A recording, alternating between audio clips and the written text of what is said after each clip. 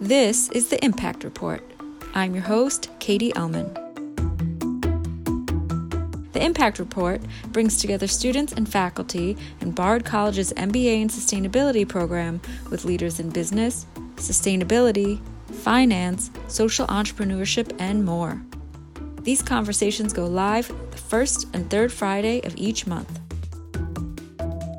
This week, I'm joined by sustainability strategist, media expert, and Bard MBA alum Amy Calafa, and we're speaking with photographer and environmental artist Anne de Carbuccia.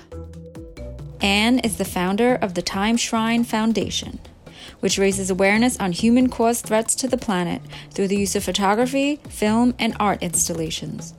Her permanent exhibit, One Planet, One Future, is on display at the West Beth Art Center in New York's West Village. Well, Anne, welcome to the podcast. I should say bienvenue and buongiorno, because I understand that you are a very international person living in Milan and New York now, and you're French and American nationality. So welcome and bonjour. Let's begin with Amy. I'm happy to be here. Let's begin with your art itself. You're a photographer and an environmental artist, and you have a series of artwork that you call time shrines, and you've even created a foundation around this work. So you create installations from elements found in landscapes. Some of the shrines even have live animals in them. And for listeners to the podcast who haven't yet seen your photos, I wanted to describe my first impression.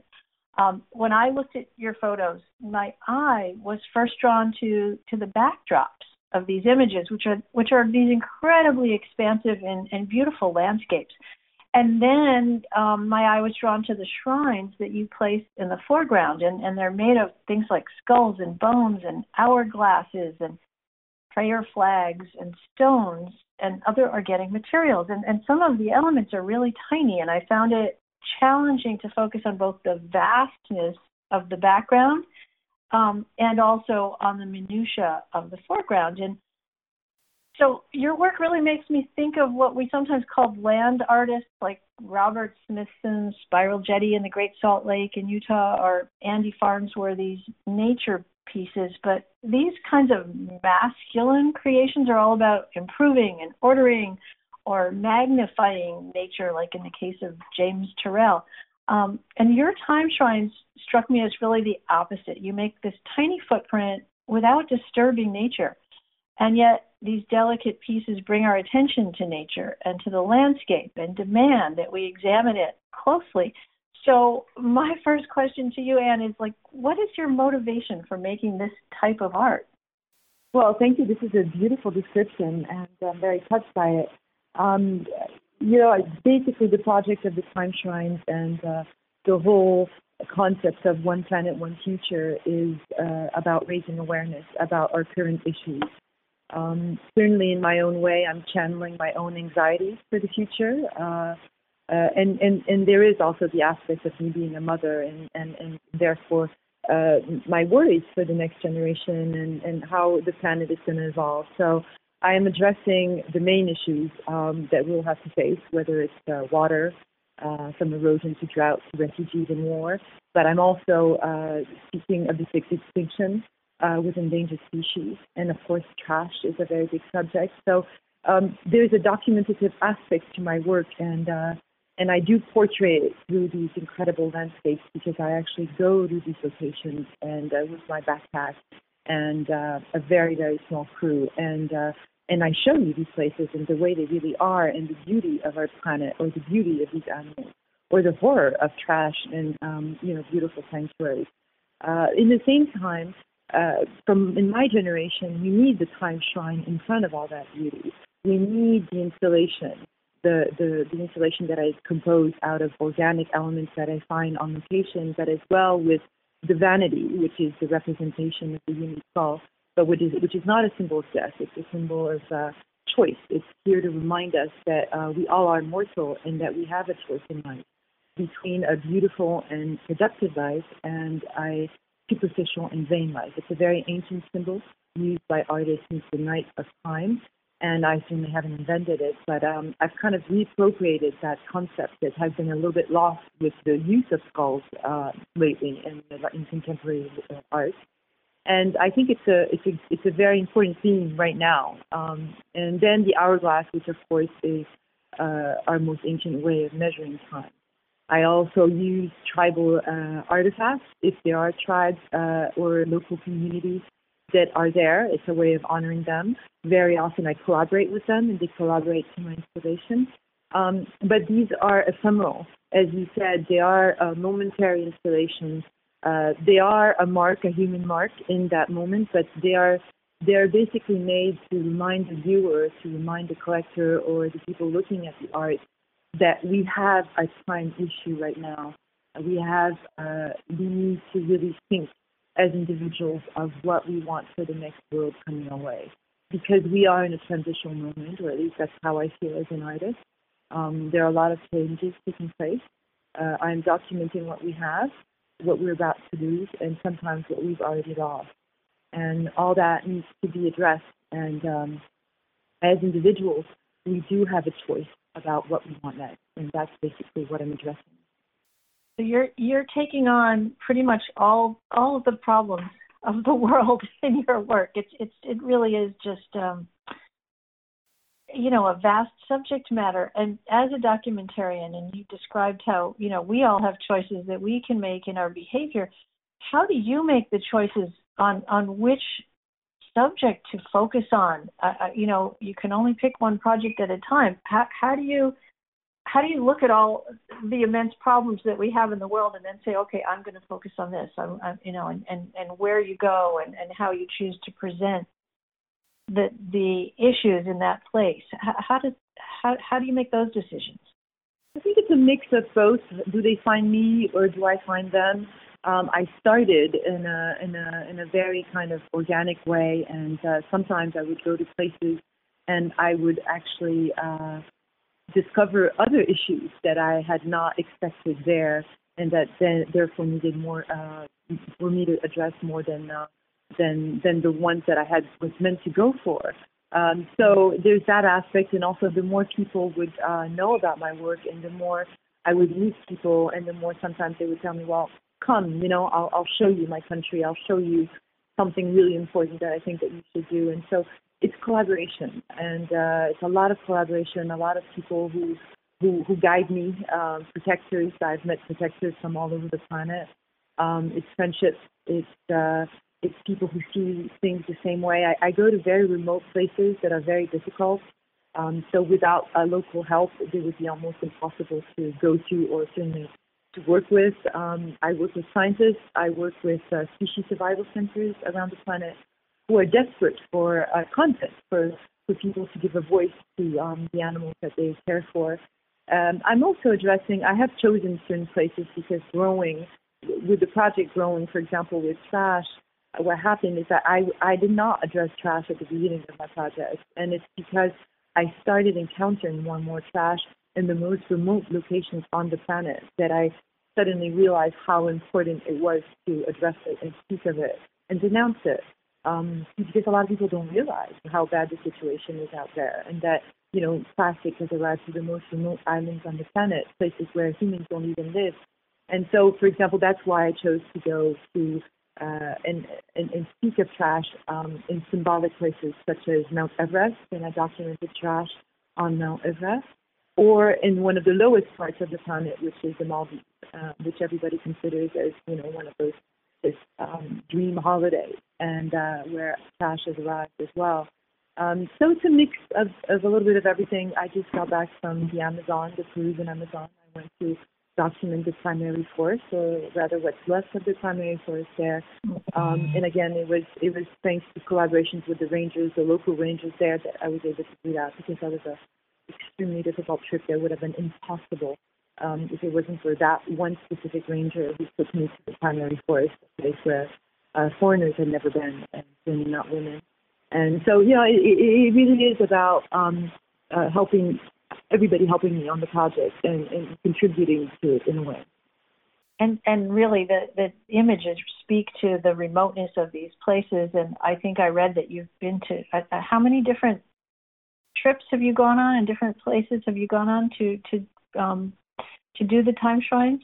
I don't remember exactly, but I've been to most continents. I haven't done Australia yet, and I have over 150 images. Done on, I don't know. I would say I'm not really good at math. I'm an artist, but I would say probably at least wow. at least 40 or 50 trips. So it's been documenting our era and our planet is it's still a big planet, and so yeah. I think it could keep you working for many years to come. But that's incredible. Yeah, that many trips and that kind of an expansive work. We can certainly describe your work as a social enterprise, which kind of brings up the question of like, how do you survive and thrive? How do you reach your audience? You're supporting all these different causes and a lot of different, if I understand right, organizations through your foundation. How do you support yourself, and how do you reach the people that you're trying to reach to create the change that you're looking for? Well, as an artist with a message, it was very important for me to give the examples. And that's why I founded this public foundation, that's 501c3. And the art is for sale. It's fine art photography. So it has a certain price, and it's pure fine art photography. So this is all about the art first. And those go for sale, and the integrity of the sales goes directly to the foundation. So, I'm a foundation with a product, and that permits us to finance both our educational projects. We have two exhibitions, permanent exhibitions, one in New York City and one in Milano in Europe, where a lot of schools, we have a school project there where a lot of schools can come and universities come and experience the art and hear more about the message. And of course, most of our exhibitions always are in collaboration with institutions, from museums to art foundations to biennales or triennales, and that is done in collaboration. The condition being that the exhibitions be free. So that sometimes we contribute with as well with the foundation. I used to work as an artist. I used to do a lot of video art, and that was a really great way to make money, and it was quite successful. Today, I'm in a position where I can do this completely for free. I also have a great husband who supports the project a lot, and so obviously, I'm an artist who can afford to work for free and to do this project for free. But I think it's also very important that. As an example of because I'm obviously addressing the cycle of life a lot in my work, but I'm also denouncing and addressing mass consumerism and how we are consuming the planet today. And so, of course, that is part of the message. There's a lot of video in your work as well. Now, do you have a videographer who travels with you, or do you do the video taping yourself? How does your process work? Because you've got layers. You've got the photography, you've got the videography, you've got the actual time shrines, and then you have these landscapes. Can you tell us a little bit about your working process and what that looks like? Sure. So at the beginning, I didn't even think about filming. And what happened is when I came back from Antarctica and I created all these beautiful kind of surreal installations, because Antarctica is another world, outworldly in so many ways, people started doubting my work. They actually started thinking, well, this is all Photoshop and this can't be true. And she didn't actually, jump on an iceberg and create an installation. And that's when I realized that I need to film. And obviously I work alone. I work alone. I mean, I was obviously with a group of other artists. And in this particular case of Antarctica, that I work alone. I usually only bring with me either a Sherpa if I'm in the Himalaya, or a translator if I'm in Laos, or a friend that's linked to that one country. So I don't work with a crew. And when I realized that people were starting to doubt my work, that's when I decided to start filming. And at the beginning, and most of the film that you will see online, if you go and check it out on the website, most of it was actually filmed by non-professionals. Whether it was, again, my translator, my friend, my daughter, my Sherpa, everybody was pretty hands-on and would start filming. And that's how we were able to do the film, which was quite incredible because it was not destined to become a film.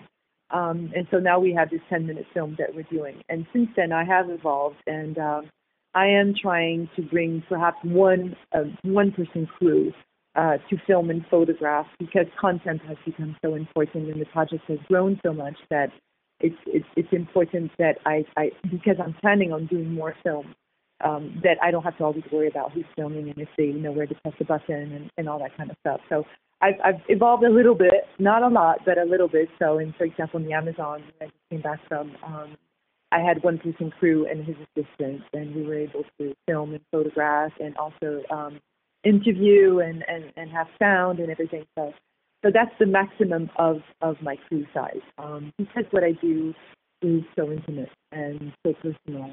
And again, these are places that are really hard to get to, not made for everybody. So I usually will work with somebody locally who's used to the environment and the difficulties of the place.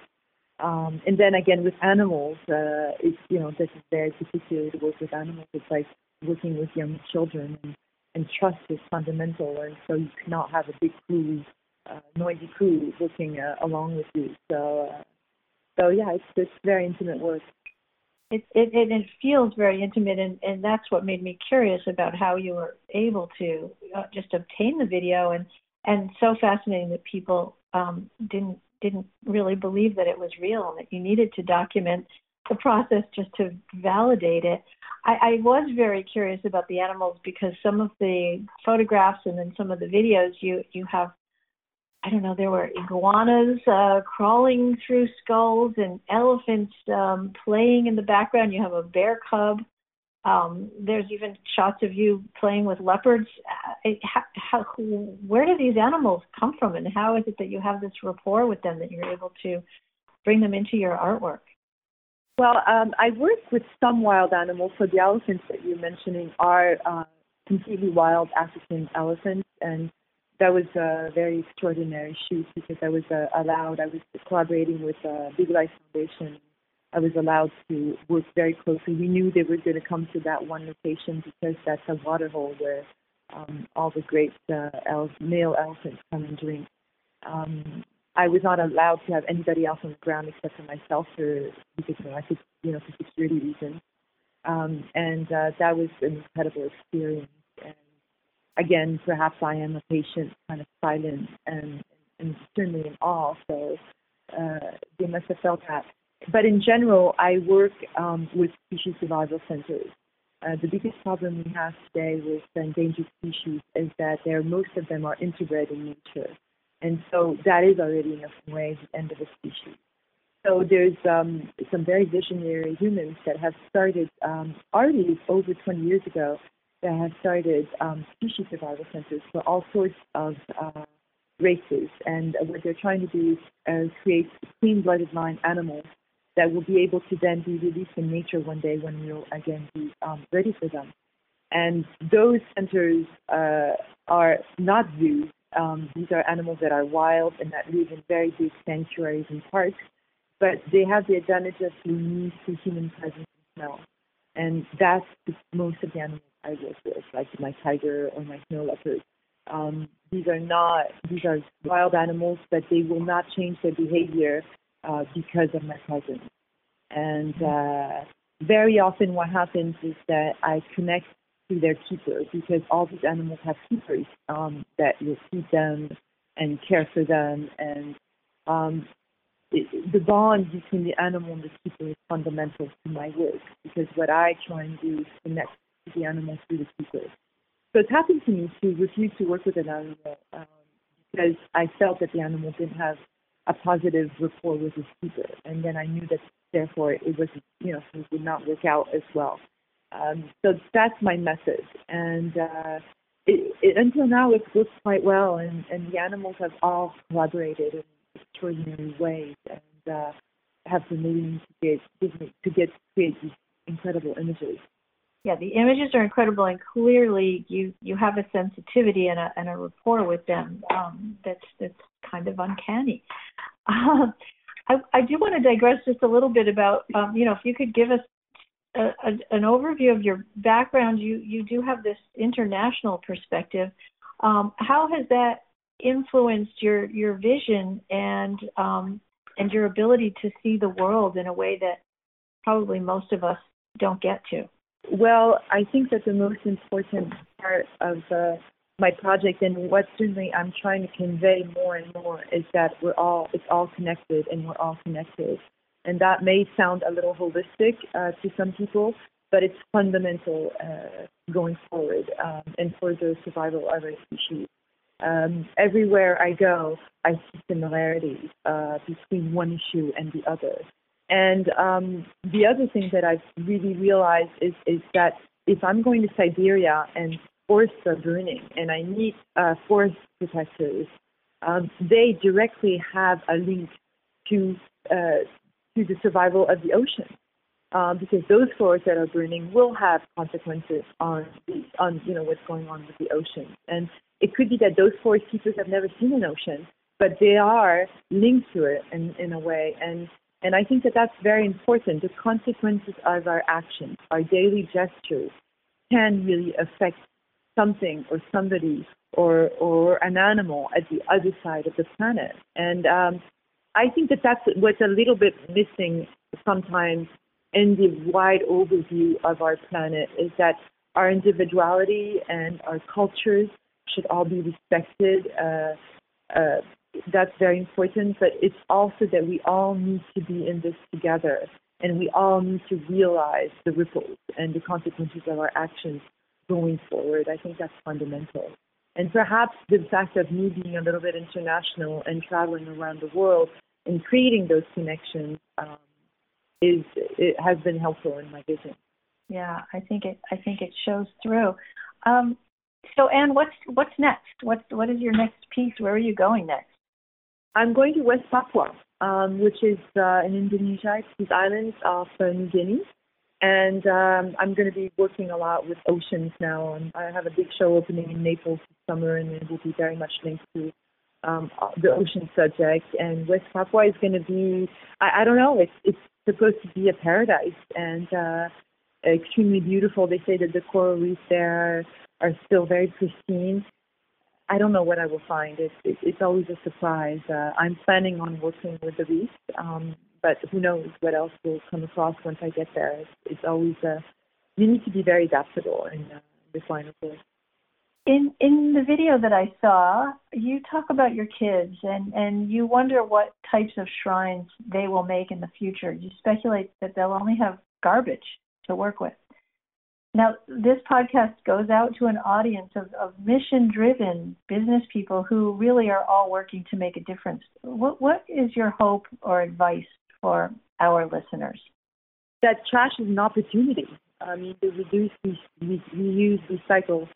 The reduce, reuse, recycle motto is fundamental, and we need to look at trash and all its consequences as an economical opportunity. I mean, in a way, this is also a very exciting time because it is a transitional moment where we are going to need to make decisions, but also because there are so many opportunities and so much novelty and so many different ways of looking at what the next world could be in every level, whether it's economical, cultural, philosophically. So I think that for that incredible generation out there, it's just really completely reinventing the system. It's the only way forward. And that's great advice, because I think there's a lot of business opportunity in reinventing many of the systems that we have now that are broken. So Anne, I want to thank you so much for joining the podcast today.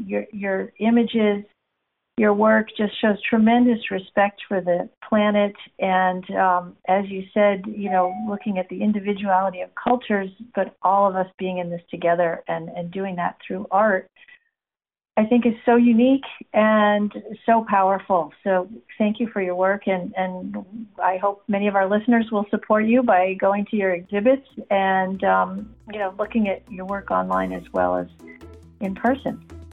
Thanks for your time. Thank you so much, Amy. You can learn more about Anne's work and the Time Shrine Foundation by visiting oneplanet.onefuture.org.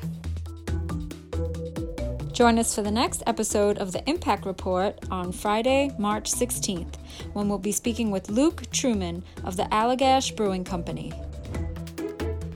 The Bard MBA in Sustainability is one of a select few graduate programs globally that fully integrates sustainability into a core business curriculum.